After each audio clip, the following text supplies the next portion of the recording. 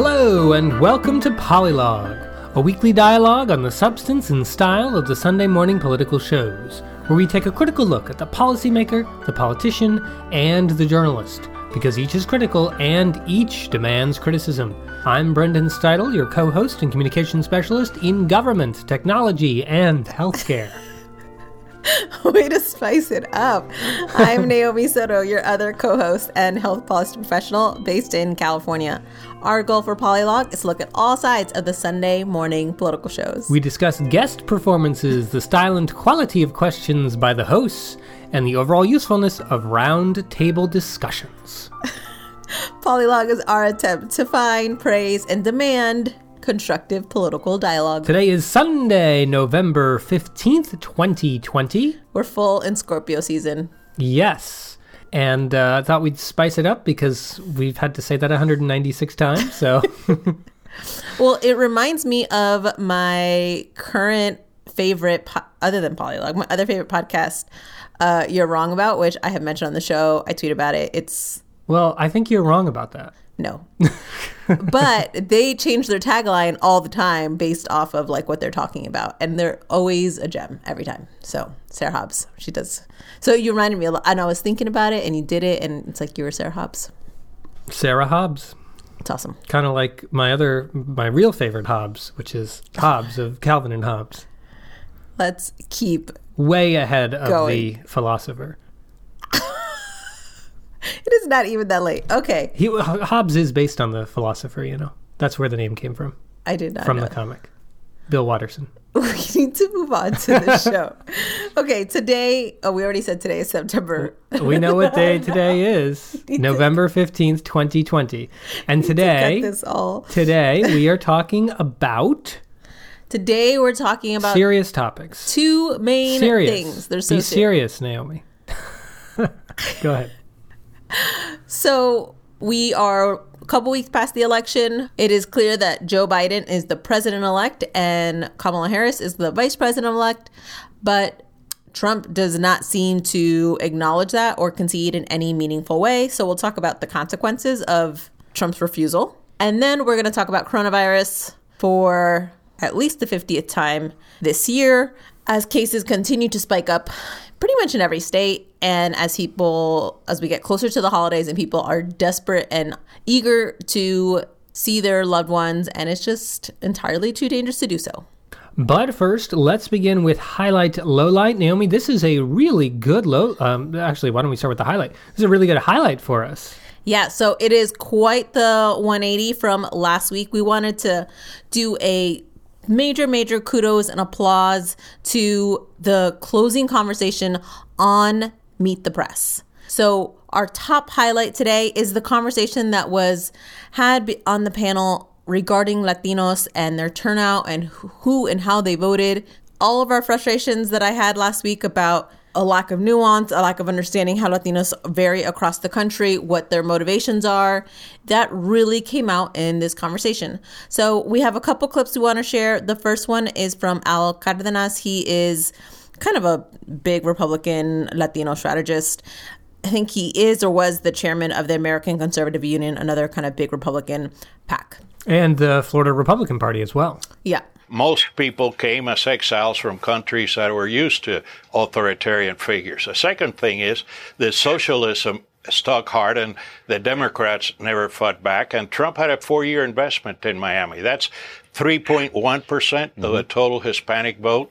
And it was very peculiar and it hit hard. It was probably half of a winning margin in Florida for Donald Trump. But, you know, taking on a little bit of Jennifer's article, there are 15 million Hispanics, more or less, who voted, and about 30% voted for Donald Trump. Historically, over the last 7 or 8 presidential elections, you know, the margins have been between 25 and 40% for Republicans. So he was kind of on the lower side. Yeah. The net gain for Biden was 6.5 million voters in the Hispanic community.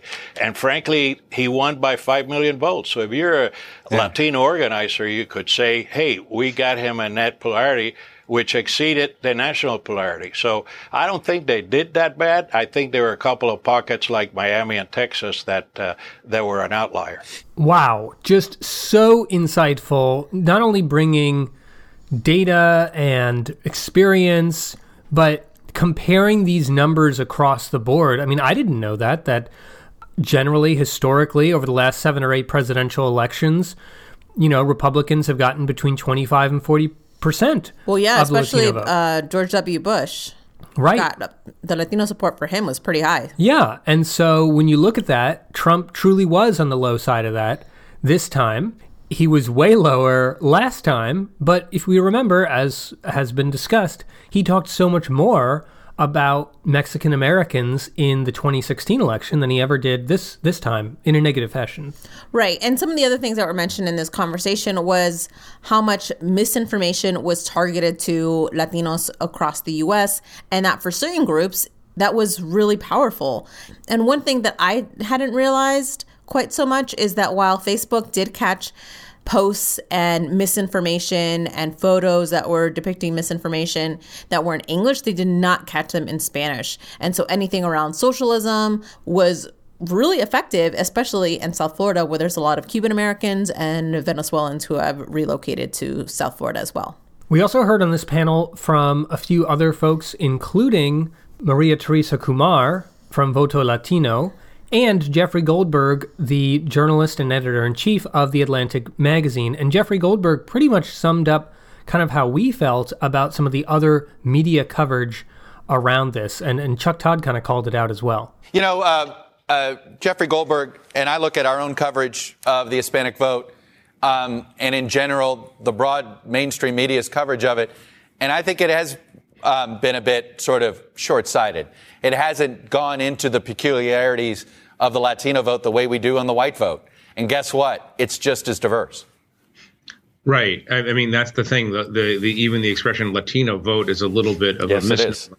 It is. There's a Cuban American vote, there's a Mexican American vote, there's a Mexican American vote in California and a Mexican American vote in the Rio Grande Valley of Texas. Those are different votes. So we need to do a much better job of diving deeper into the complexity and diversity of this enormous community of Americans and trying to understand where they're headed. I would add only one thing, that smart Republican strategists will do the very same thing, right? Because, you do have certain through lines there, religiosity, entrepreneurialism, a community filled with small business people who want to be big business people, right? Family, and all of the rest. And the Republicans always, have this opportunity, right, never fully realized.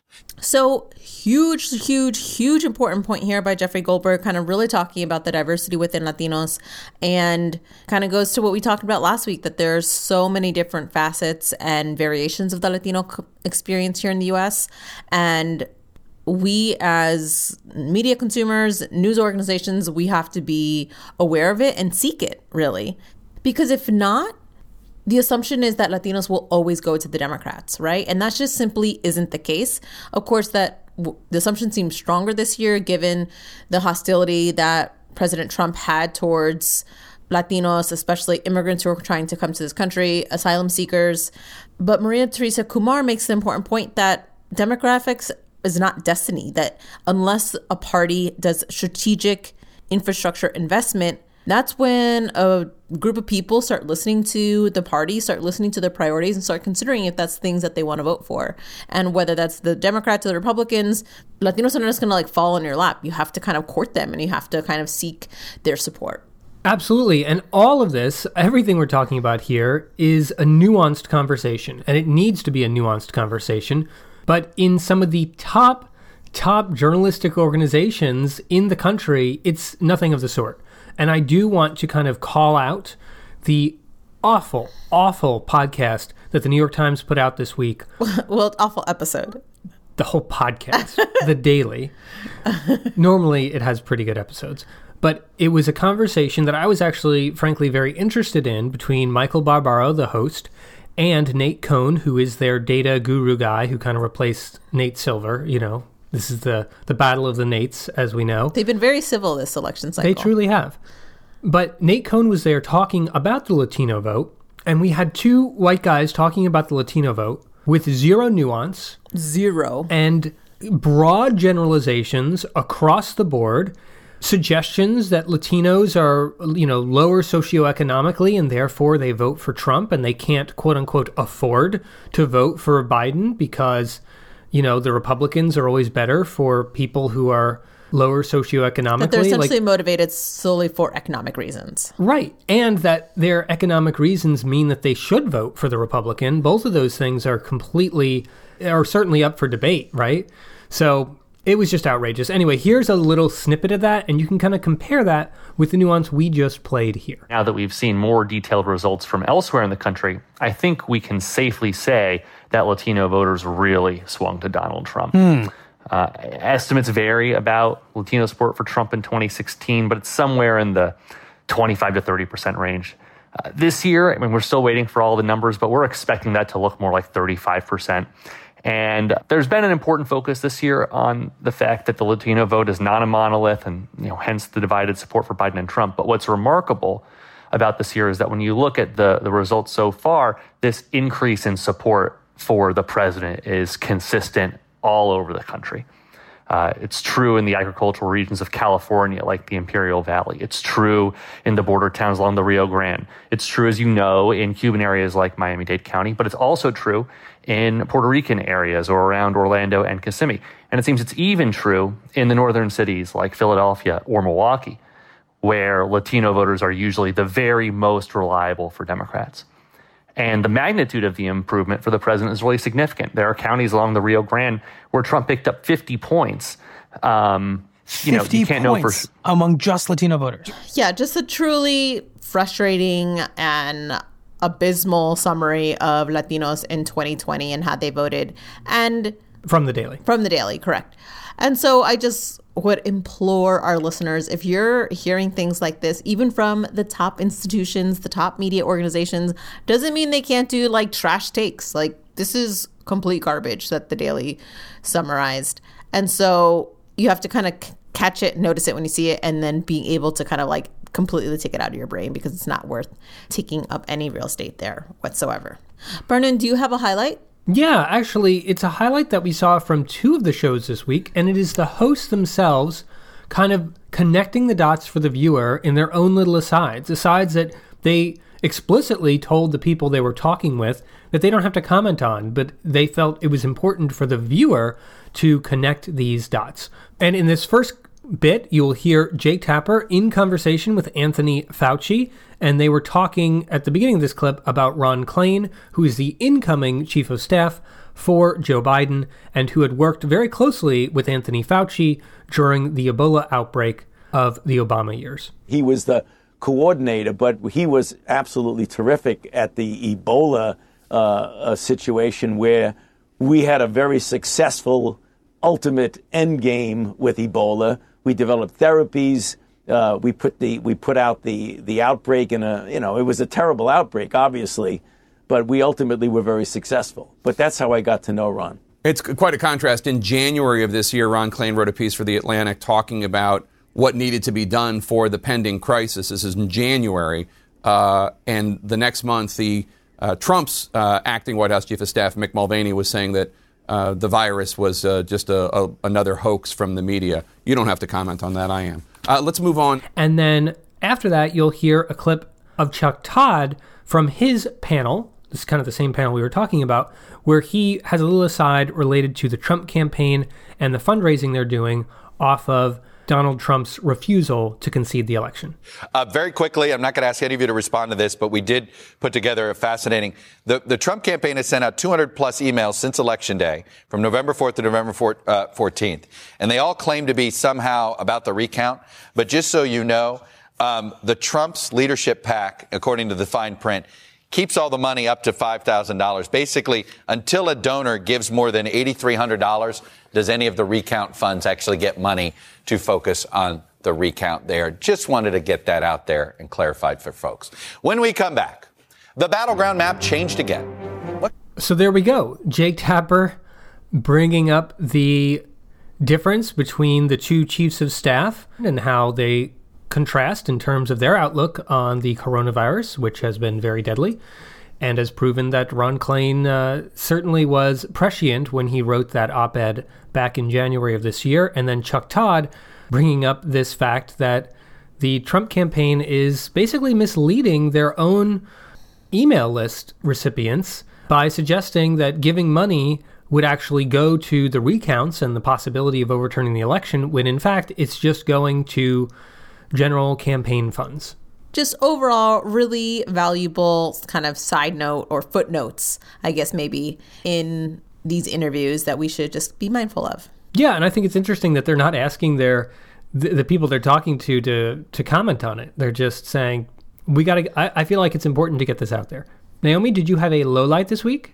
I have a low light, like a kind of low light. I don't know. I have weird feelings. So it's the first segment on This Week, which was hosted by Martha Raddatz, who, of course, was on the road, as she often is, and she talked to several Trump voters and how they were feeling after the election. Listen to 2 different clips on different voters who voted for Trump in Ohio. I will never accept Joe Biden as president. I mean, if that's your question, that's my answer. I just don't believe that he's right for our country. You think Donald Trump has won? Absolutely, I do. I mean, for me to believe that Joe Biden got 78 million votes, got the most votes of any president ever in the history of voting, I find that very hard to believe. From my vantage point, there's too many smoke and mirrors in terms of ballots appearing here, reappearing there, disappearing here, this, that, and the third. Where there's smoke, there's fire. When we deal with globalists and liberalism, I'd put absolutely nothing past them. There's no way. It just doesn't smell right. Too many irregularities. Okay, so she talked to a few other Trump fans, people who are super skeptical of the result of the 2020 election. And my immediate thoughts were, why? Why am I listening to them? What is the point of this segment? What value do I have of hearing the skepticism directly from these voters? And it felt to me like all the profile pieces and think pieces of like understanding the Trump voter after 2016, when people were so shocked that Donald Trump won. And I read a few of them, but after a while I didn't like, okay, we get it. Like there's like white angry people who are voting for this man. But I didn't really, I don't know, I don't see the value of it now anymore, right? Like we know Trump has supporters. We know that the majority of white voters are supporting Donald Trump over Joe Biden. Like there are certain things that we know, and like I don't understand like the quote unquote understanding the Trump voter, why we need to understand them when Trump won and when he lost, right? Like that seems a bit much. And so I don't know. The election was 2 weeks ago, so I'm trying to be generous in my assumptions. And, maybe they'll, This Week and other news organization will do a profile piece here or there. But if they do this over and over and over again for, 4 to 6 months, the way that happened in 2016, 2017, then I'm definitely going to be super frustrated and just outraged. Right now, I just feel like not necessary, but don't get angry. And I'm hoping it'll just stay that way. Well, how about a profile of the Joe Biden voters out there? There are more of them than there are Trump voters who are looking on this situation and talking about how Donald Trump has done and why he's not conceding, right? I mean, it's just as valid. It's equally valid to what she's profiling here. Especially since the rest of the show talks about the dysfunction of the non-transition. Absolutely. And certainly, I have been extremely, extremely critical of the value of polling after this election. Yeah. But I will note, and here's my take on polling, just FYI. The way I'm kind of making sense of polling right now is it's useful to get a general sense of where the country is on a certain issue. Okay. But I do not believe it's going to tell us something meaningful necessarily when the candidates are so close during the race, right? Like, sure. It can tell us if like 90% of candidates are going to vote for candidate A and only 10% candidate B. That's valuable. But when it's like 45 versus 50 or 48 versus 52, I don't think it's really going to tell us much of value there. So that's why I kind of presage what I'm saying here, which is there was some polling about who Americans believe is going to be the next president.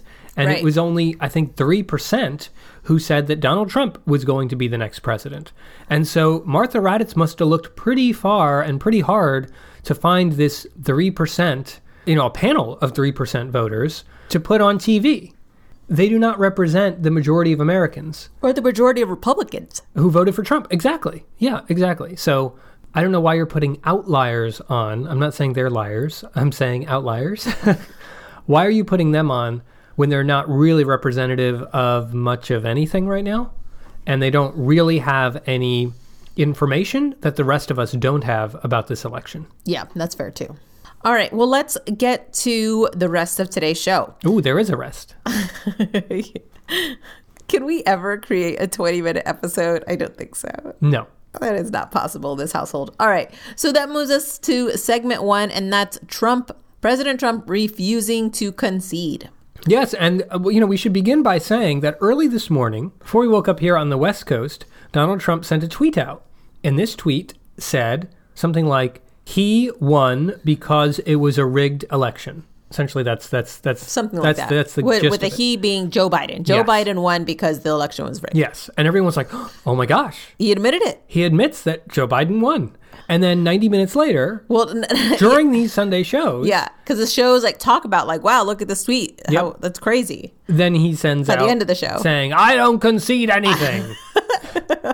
And then, at least on This Week and Meet the Press, they're like, so that was not him conceding. He's taking it back in the last hour. And they talked about, apparently there was reporting where they contacted White House aides, people who work for President Trump. Yeah, they were like, it looks like it. Is this what's happening? Is Trump finally kind of moving on from this moment? And the aide said, yes, this is generally what it's going to look like. He's going to say that Biden won. They can move forwards with the transition, but he's going to keep saying it was rigged, right? Yeah. And yet Trump really isn't ready for that right now. And was it on Meet the Press or somewhere else where they said that Trump's never, no one's saying conceding, Trump needs to concede, but they're saying let's find a conclusion. Mm-hmm. Remember? Yep. I don't know who said that, so apologies to Let's whoever. bring this to a conclusion. Yeah.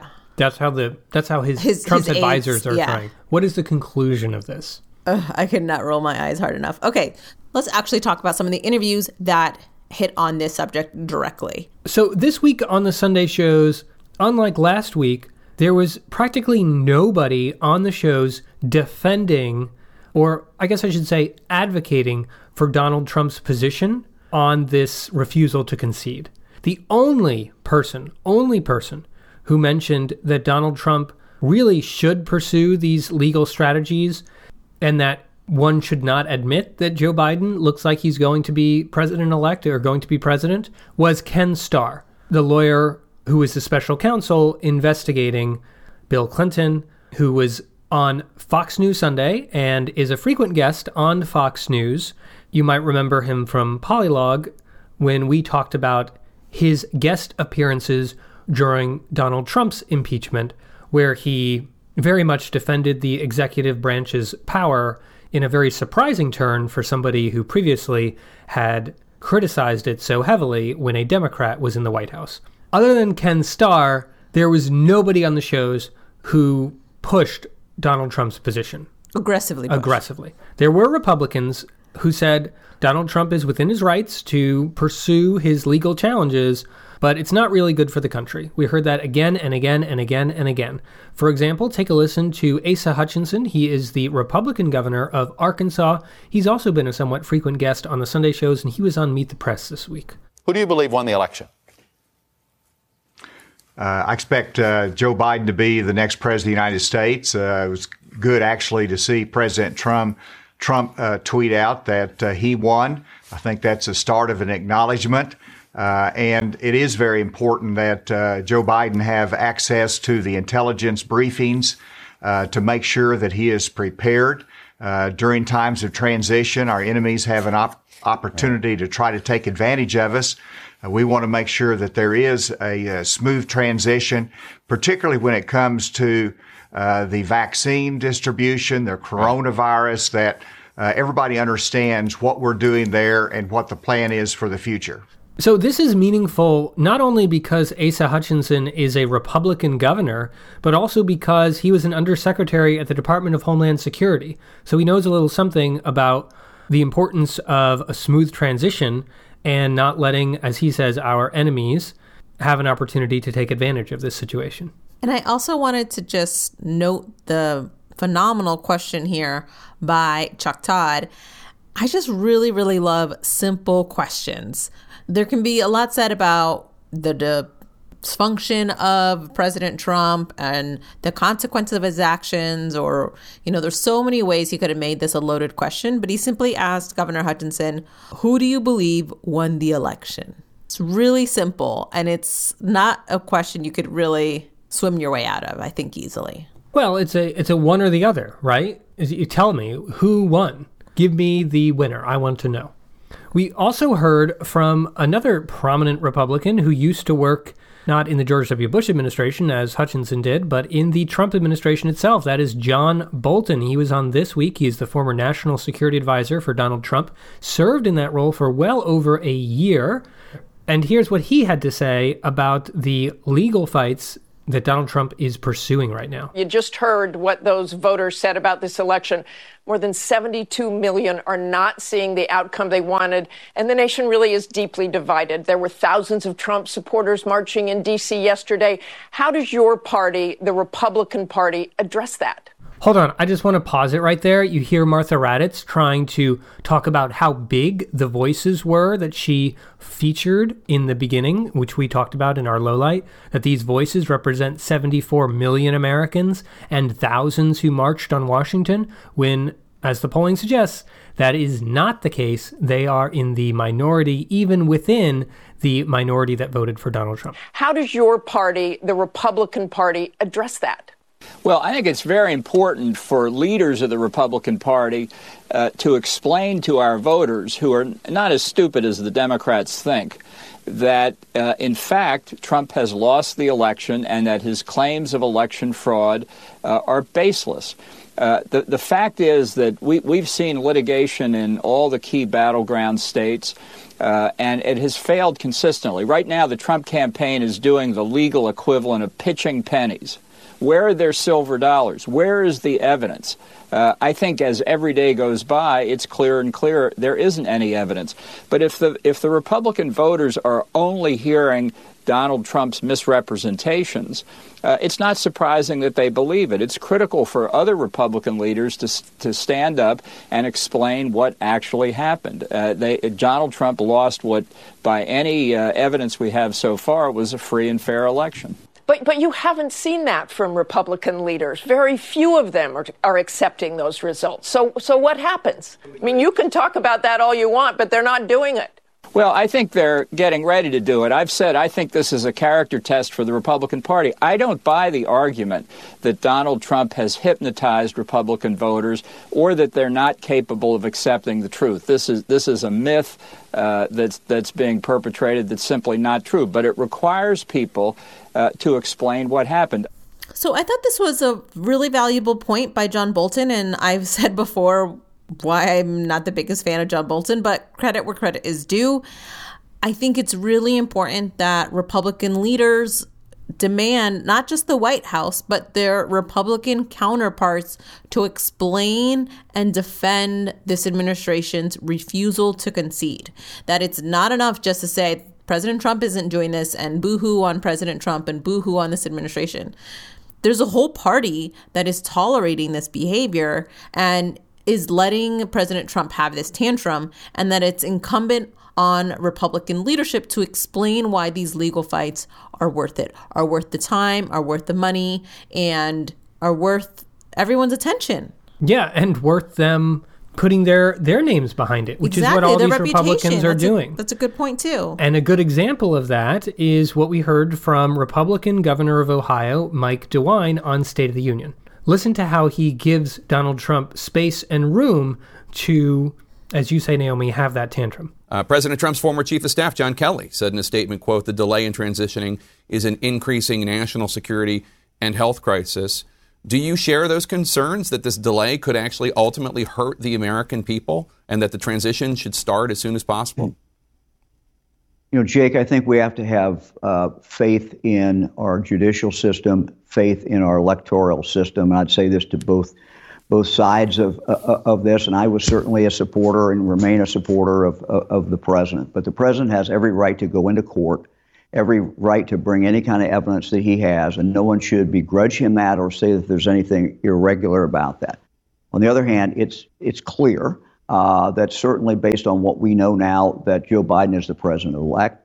And that transition, for the country's sake, it's important for a normal transition to start through. And the president can go on his other track, his legal track. We should respect that. But we also need to begin that process.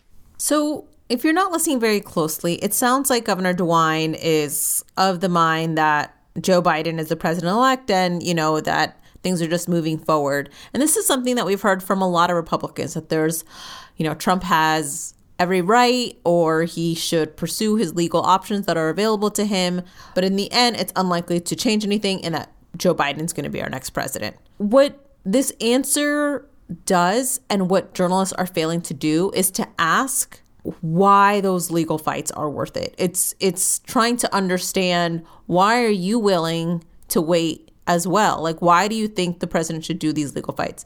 I mean, I guess it's in line with what the party has done with Trump these last 4 years, where it's like the White House has every right to do this, or it's within the right of the executive power to do this, even if there's zero precedent, it's unethical or whatever. But because it's not like a blatant broken rule or literally against the law, right, they'll let the president do it. Yeah, and that's not enough, right? Like, it's almost like Republicans saying, yeah, it's fine that Donald Trump doesn't produce his tax returns because even though it was a norm, it's not, it's not necessary. It's not in the Constitution. So he's within every right not to give it up. And it's yet another norm that's being broken. But even more than that, it's something that a lot of people, as we just heard from a Republican governor, say is a dangerous thing for this country. We heard that again and again and again, even from correspondents on Fox News today. We heard the question in the panel from Chris Wallace asking the correspondent from Fox News, is this something that truly is dangerous? Jillian, is there a legitimate national concern here about the delay in the Biden transition getting access to some of this information? So, Chris, I have yet to talk to a single source this week at DOD, serving in the military, in the national security policy space, or in the intelligence community who says they think this is a good idea. To the contrary, they're all lining up down the row saying this is not a good thing. It makes the Biden presidency less prepared to protect the homeland from day one. I will also say that having worked on the last transition between the W. Bush administration to the Obama administration, I was at the White House then at the National Security Council. We started prepping classified briefings for the incoming national security team more than 6 months out. That's widely considered to be the gold standard. This ain't that. So Republicans need to say why it's worth putting the country at risk, at the risk that they are putting it, by allowing Trump to go and pursue these legal fights. And I think we're kind of hearing a little bit of the push from Governor DeWine saying, enough is enough. We need to move forwards. Let Trump pursue his own little thing, but we need to move forwards as a country. We saw Ron Klain on Meet the Press. He is now going to be the chief of staff to President-elect Joe Biden. He was on Meet the Press and gave some tangible examples of some of these consequences and how they affect the transition. And this was really, quite a get for Meet the Press. It was the only show that got the incoming chief of staff. I'm curious, with your coronavirus advisory board, has there been any even informal contact between the task force and your advisory board? Has there been informal contact for instance, between the president-elect and Dr. Fauci? Unfortunately, Chuck, we can't. We can't until we get that GSA ascertainment that authorizes us to contact government officials. And so we can't have any of those kinds of contacts until we get to that stage of ascertainment. Obviously, there's information that passes in scientific circles. Mm-hmm. The people on our task force, like Dr. Osterholm, are leading scientists. But Chuck, I think you hit a key point, which is that Joe Biden's going to become president of the United States in the midst of an ongoing crisis. That has to be a seamless transition. So there's an example of the danger inherent in the federal government not recognizing that Joe Biden is going to be president. And, there's a fascinating thing that was brought to light during these Sunday shows, and it's in great contrast to the argument that is being put forward by Donald Trump, by Rudy Giuliani, by people like Ken Starr, that, hey, this period when Donald Trump is fighting in the courts to, try to win the presidency, this is very similar to what happened in the year 2000 when things were contested in Florida and George W. Bush's and Al Gore's legal teams, went to battle on this topic, until December, right? It was a long time, and this is very common and it's perfectly legal. Yeah, well, maybe it was, but what was brought up this week as well was that during that period, when Bill Clinton was still president and we were waiting to find out who was going to win these legal battles between Al Gore and George W. Bush, during that period, Bill Clinton allowed George W. Bush to receive all of the briefings as if he was going to be president. Donna, privately, how angry, how frustrated is the Biden team with the fact that they can't get going on this transition? Well, as you recall, Chris, during the long saga of 2000 that I was involved in as campaign manager for Al Gore, then President Clinton began to offer briefings to the incoming president, George W. Bush. And guess what? It was super important that he got those briefings because less than a year later, there was an attack on U.S. soil, the largest attack since Pearl Harbor. And, you need a president to be up to speed. So it's perfectly possible for the Trump administration to allow this transition to begin while the legal battle continues. And that's been echoed by Republicans across the spectrum, including Senator Marco Rubio. We heard from another, well, not Democrat. We heard from independent Senator Bernie Sanders. He was on State of the Union, and Bernie Sanders gave a really interesting answer to Jake Tapper about the risk of Donald Trump not proceeding with this transition and what it means for our overall democracy. But I will say this, Jake. Trump will have the distinction of doing more than any person in the history of this country in undermining American democracy. The idea that he continues to tell his supporters that the only reason he may have lost this election is because of fraud is an absolutely disgraceful, un-American thing to do.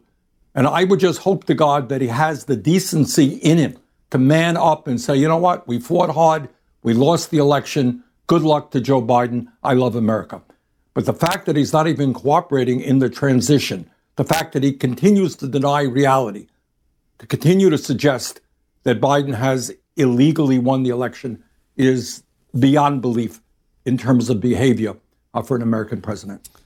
So I remembered this answer as Bernie Sanders saying he's doing more than any president to undermine democracy. But he says any person ever in history of the world and universe. I mean, that is very dramatic. Quite a dramatic statement, but I think a strong statement. Dramatic is an accurate description of Senator Bernie Sanders. Yes, but it's a strong statement, and it's a statement that gets to the unprecedented nature of what Donald Trump is doing here. I feel like there have been lots of people on, Republicans saying, hey, we need to move on. Democrats saying, look, this is serious. We need to get these briefings. But all the while, Joe Biden saying, don't worry, everything's okay. Joe Biden is trying to be cool as a cucumber on everything, including this. But Bernie Sanders steps out there and says, this is outrageous, and Donald Trump is being very un-American and needs to stand up, needs to, as he says, man up, which I'm sure is something that will strike at the core of many followers of Donald Trump, many men who have voted for Donald Trump. Men care about that comment. Yes. Just to be clear. Absolutely. So no women's inspired by a claim to man up. Yeah. But I don't know. I appreciated that Bernie Sanders, at least somebody is going out there and talking about how outrageous this is, rather than just talking about, just the facts sort of thing. Bernie Sanders brings the emotional core to this argument. So on the other side of emotional core is rational strategy. And I think the Republicans have a lot of grappling to do and to kind of come to terms with. We started this segment earlier with Asa Hutchinson on Meet the Press, and we wanted to close this segment with Asa Hutchinson on Meet the Press. Chuck Todd, again, had a very interesting question, this time looking at the future of the Republican Party and who they will be listening to. Before I let you go, on January 21st, who's the leader of the Republican Party?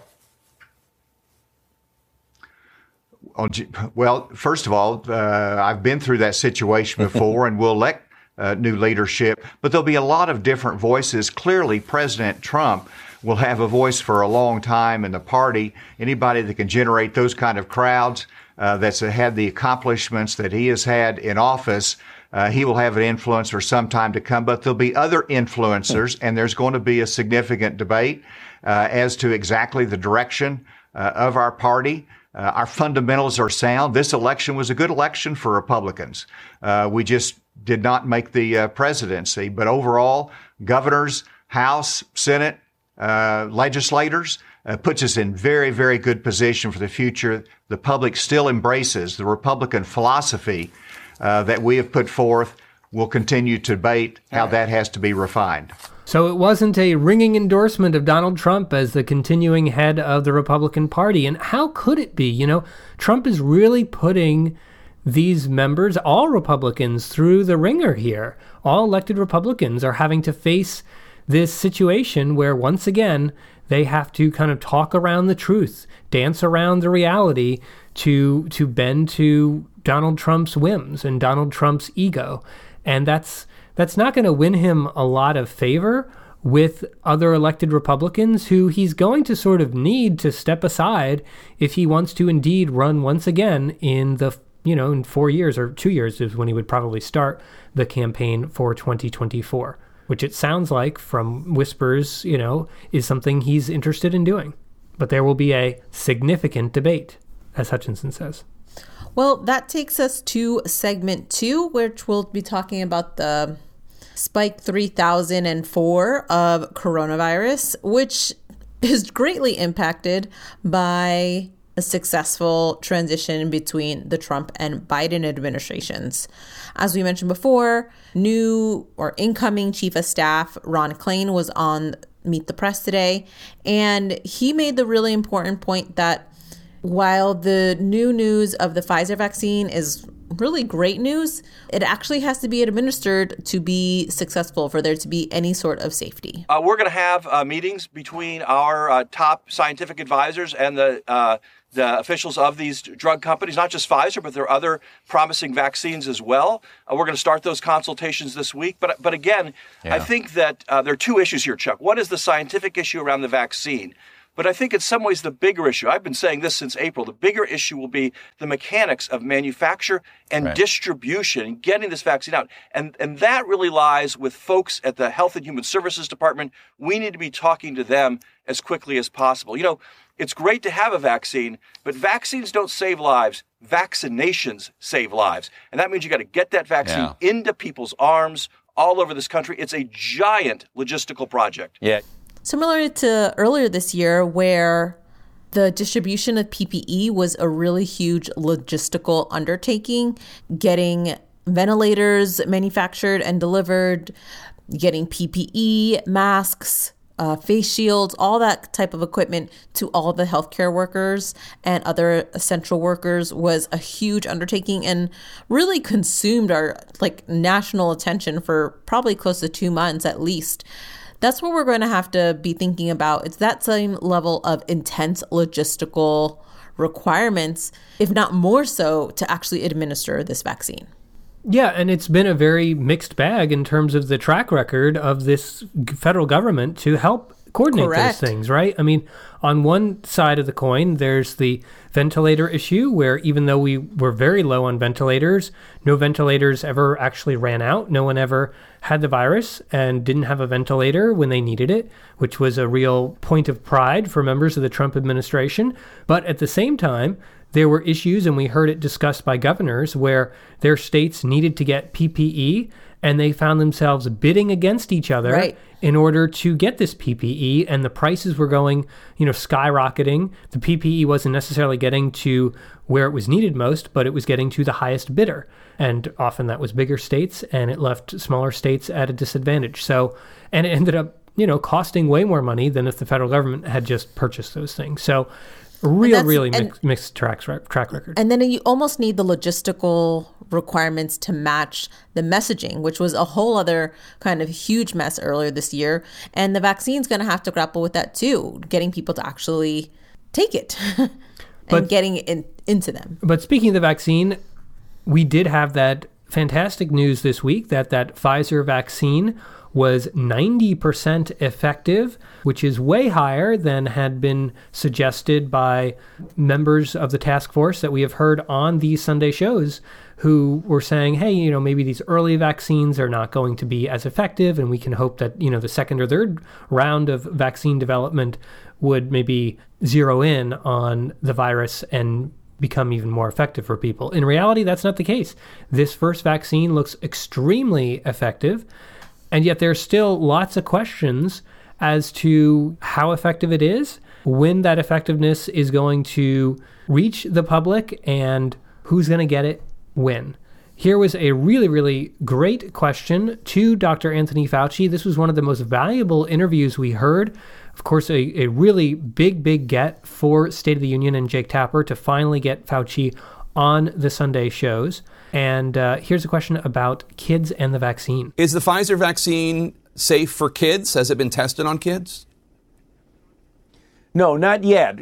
What we do, and this is not an unusual situation, is that once you have a vaccine shown to be safe and effective in adult, you can go back and do phase 1 and phase 2 trials in children and then do what's called bridging it, namely using the immunogenicity data to show that it's comparable responses in children, but it's safe. And the reason we do that is that children are vulnerable, and you always got to make sure that you're dealing with a safe and effective vaccine before you even think about putting it into children. You want to get the children to get it as quickly as you possibly can. You don't want to deprive them of access to it, but you want to make sure you're safe when you're dealing with a vulnerable population such as children. That's standard, what we do with almost all vaccines. This is just a really great explainer question by Jake Tapper, and Dr. Fauci really delivers on explaining why there isn't a vaccine yet for children and why it would kind of be up next for research. But it's helpful to kind of understand the limits of this vaccine or where they are in the research, because there is such intense COVID fatigue, because our school system this year is such a complete and utter failure and mess. It's important people realize that our government is worried about children, but still going to be doing it safely. There was another really important... Hold on, I just want to note, we got a new term we don't hear on the Sunday shows that often, immunogenicity. Listen, Dr. Fauci can use whatever words he wants. I will listen to every interview I can of him. Word of the day is immunogenicity. What if you got that in a spelling bee? That'd be so messed up. Yeah. Okay, but we wanted to get to another moment in the interview with Jake Tapper and Dr. Fauci. And it's another, again, explainer question. Like, please help us understand X. And Jake Tapper asked Dr. Fauci the level of precaution people should have after they take the vaccine. Once somebody has been immunized, I guess for Pfizer it's 2 doses. I'm not sure what it is for Moderna or the other vaccines coming down the pike. But once the process is complete, does that mean they can take off their masks? They don't have to social distance? They can just go about their lives as before?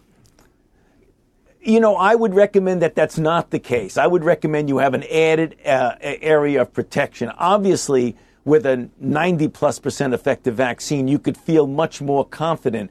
But I would recommend to people to not abandon all public health measures just because you've been vaccinated, because even though for the general population it might be 90 to 95% effective, you don't necessarily know for you how effective it is. So when I get vaccinated, which I hope to, when it becomes my turn to get vaccinated, I'm not going to abandon completely public health measures. I could feel more relaxed and essentially not having the stringency of it that we have right now. But I think abandoning it completely would not be a good idea. Because 5 to 10% of the people that get immunized, it will not be effective for. So they might actually get the virus if they just completely let down their guard. Okay, that's interesting.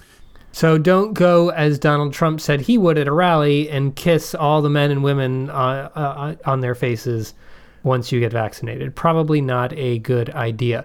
But an interesting point by Fauci, and I feel like it's an area where the government is going to need to work a lot harder than Fauci did in this question in clarifying what the expectations people should have when they get vaccinated.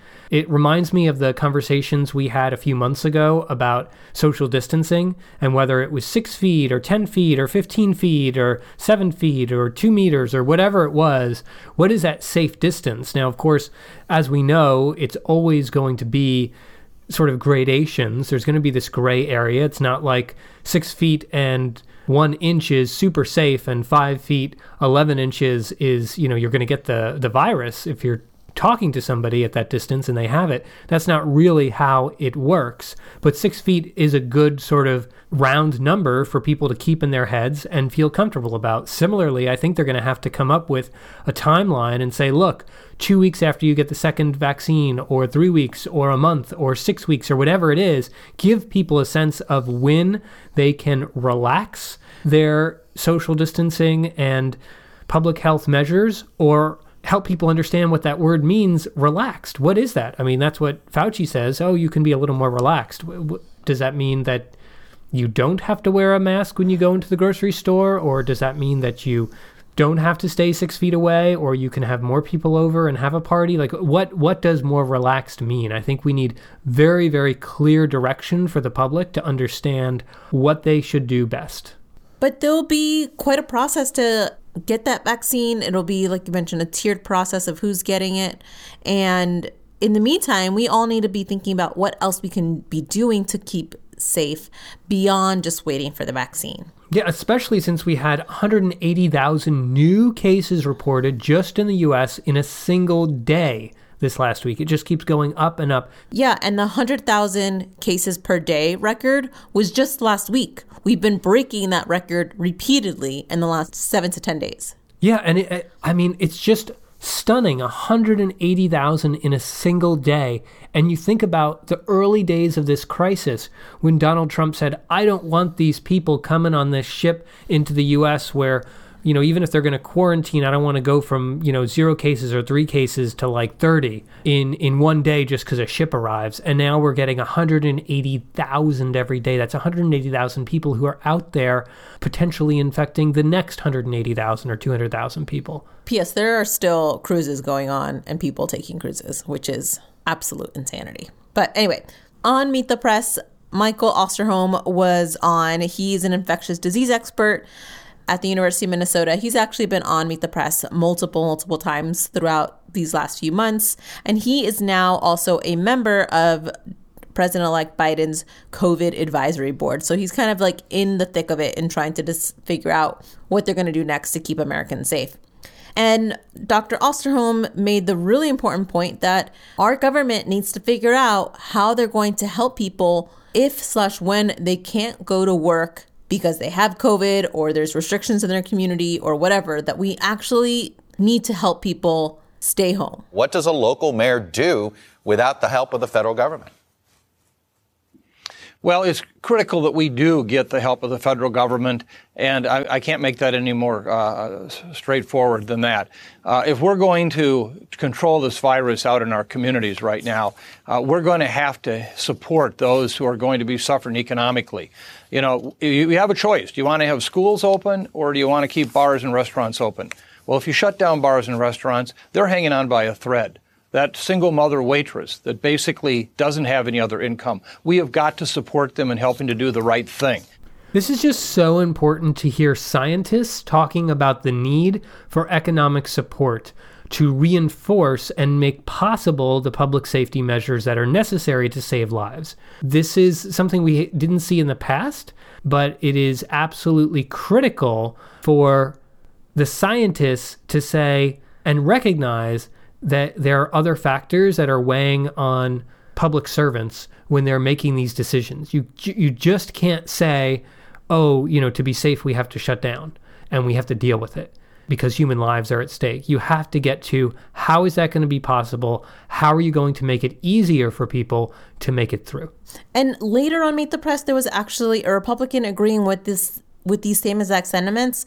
Governor Asa Hutchinson said that, it's really wrong to tell someone, hey, you can't open up your business, you're closed, without giving them direct financial support. And this just goes to show Osterholm is right. Mayors, governors in blue and red communities alike are desperate for some economic relief to small business owners, to out-of-work workers who want to stay alive, want to be safe, but need to feed their families at the same time. It's just such a critical point right now for the United States to deal with the coronavirus. This is the worst period we have been in ever in this history of the virus.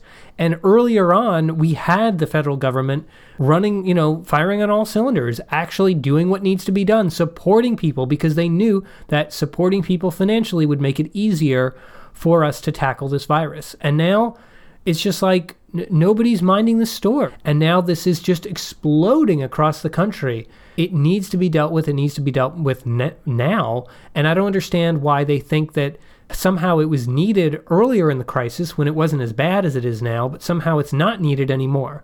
That's just the most absurd thing ever. But I do want to take us to the next clip we wanted to talk about here, and that is a Republican governor, once again, the governor of Ohio, Mike DeWine, saying that not only did he put in this mask mandate and has he had it in throughout the summer since July, but they're doing even more now because they have to do more. They have to get people to follow these mandates, to follow these orders, to keep citizens safe, even in Republican states. We're looking at hospitalization. For example, a month ago, we had 1,000 people in our hospitals in Ohio.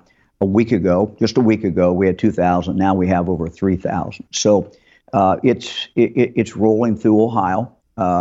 We had a mask order on that we put on in July. It still remains on. We have agents tomorrow for the first time who are actually going out into the different retail establishments to make sure that people are, in fact, wearing a mask. If you're a clerk at a grocery store, you're 65, you may be diabetic, you have every right to expect that the people that come through there have a mask on. And while there's good compliance many places, we do have some, unfortunately, that are outliers, and we're going to work to take care of that. Mm-hmm. Wow. Did you hear that? Did you hear the phrasing that Mike DeWine used there? He said, if you are a clerk at a grocery store, you have every right. You have every right to expect that the people that come through there have a mask on. To expect that people who come through have a mask on. Rights. Oftentimes we heard Republicans saying, hey, they have a right not to wear a mask. And here, this Republican governor is saying, if you're working at a store, you have a right to be safe. Yeah, and this is in direct contradiction to what Governor DeWine said a few months ago, where he wanted to put a statewide mandate on. He tried to. There was so much blowback that he rescinded it. He rescinded the mandate because he knew there was just not enough support for it. You did something that not too many politicians do. You did an about-face. You first announced that everyone would be required to wear face masks when retail opened, and then you reversed yourself when some of your citizens said it was offensive. Talk me through the thinking on that, because you were just talking about face masks. Face masks are very important, and our business group came back and said, every employee, for example, should wear a face mask. So we're continuing that, whether it's retail or wholesale, whatever it is, manufacturing, every employee is going to have the face mask. But it became very clear to me after we put out the order that everyone in retail who walked into a store as a customer would have to do that. It became clear to me that was just a bridge too far, that people were not going to accept the government telling them what to do. And so we put out, dozens and dozens of orders. That was one that it just went too far. But at the same time we pulled that back, I said, look, this is highly recommended. This is for most people, it's unless you've got a physical reason you can't wear the mask, and we understand that. But when you go into a retail store, that is the kind thing to do. there was just not enough support for it. But the cases are rising so much in Ohio that he's kind of gone back and put that order in again. Well, he put it in July, he says, and now he's going to enforce it. Right. So I'm sure there's going to be a lot more news coming out of Biden's COVID advisory team about what their comprehensive plan is going to be, what type of preparation that they need to do. We'll hear more from probably governors and mayors about how they're trying to keep their constituents safe in these dangerous couple months of holiday gathering and travel and not being able to be outdoors with other people. There's just a whole confluence of factors that is going to make it really challenging for the outgoing and incoming administrations to really lead us through this crisis. And so I'm sure there'll be a lot more to discuss around COVID safety. Absolutely. So that takes us to show rankings. This was actually a really good week in the Sunday shows. Very, very solid. Yeah. Yeah. And it was a fresh week. You know, we saw a lot of fresh faces like Ron Klain and other members of the task force, the Biden task force. It seemed like this is kind of an introduction to the faces we'll be seeing more and more as we transition into a Biden administration in the next few months. But it was, I don't know. Republican senators are nowhere to be seen. It's pretty much, well, yeah, I mean, they have gone into hiding. They are bears. They're in full hibernation mode. Chuck Todd said that Meet the Press reached out to every single Republican senator. And not one would go on. Not one would go on. But I don't know. I was frankly surprised that, I guess I should say, I was excited, and we've mentioned this before, that Polylog was going to get to cover a new group of people and characters once Biden was inaugurated, but that's happening now. Yeah, it feels fresher earlier than we thought it would. Yeah, absolutely. So very, very strong shows. I think rankings-wise... I think Meet the Press is number one. I don't know. State of the Union a close second. I would say State of the Union's one. Once again, they had such strong bookings. Having Fauci on, that interview was so good. But Meet the Press had both Klain and Asa Hutchinson that I thought were really important interviews, and had that fantastic Latino segment at the end. Okay, you're right. Okay, so Meet the Press with State of the Union as a very close second. Very close second. This week is last for that unnecessary voter segment that they started their show with. And so then that would put Fox News Sunday at 3. Fox News at 3. And there was no Face the Nation. If you notice, we didn't have any Face the Nation clips. Face the Nation was not on today because some sport, tennis, golf, I don't know, they weren't on. And so we only had to cover 4 shows today. Yeah, and Fox News Sunday was a pretty strong show. I was impressed with the fact that from the Fox News perspective, everyone on the show was talking about, President-elect Biden. There wasn't certainly there were questions about it, as there were on other shows, and they did invite on Ken Starr, who was that only voice supporting and pushing President Trump's perspective. But I was very surprised that it was all President-elect Biden from the correspondents down to Chris Wallace, or up to Chris Wallace, I should say. So for today's dialogue challenge, Naomi, what is the challenge this week?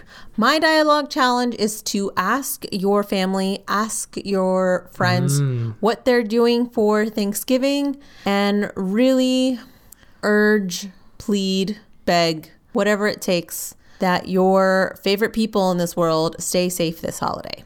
Yeah, there was such a powerful thing that we weren't able to pull a clip on, but we heard from Mike DeWine, the governor of Ohio, where he said, we have got to try to get through this period so that when that light at the end of the tunnel of the vaccines finally arrives, we're all here to enjoy it. And that's just a powerful statement. It's like we're on this journey to make it to this safe space, but we have to be careful right now. We have to be so careful. Everyone makes it there. And everyone is tired and frustrated, and we're feeling that with you, but please, please, please talk to your loved ones, your favorite people, and urge them to be safe too. And invent and invite new ways to stay connected in this difficult time. You never know. You might just find some joy in the new ways you connect with people.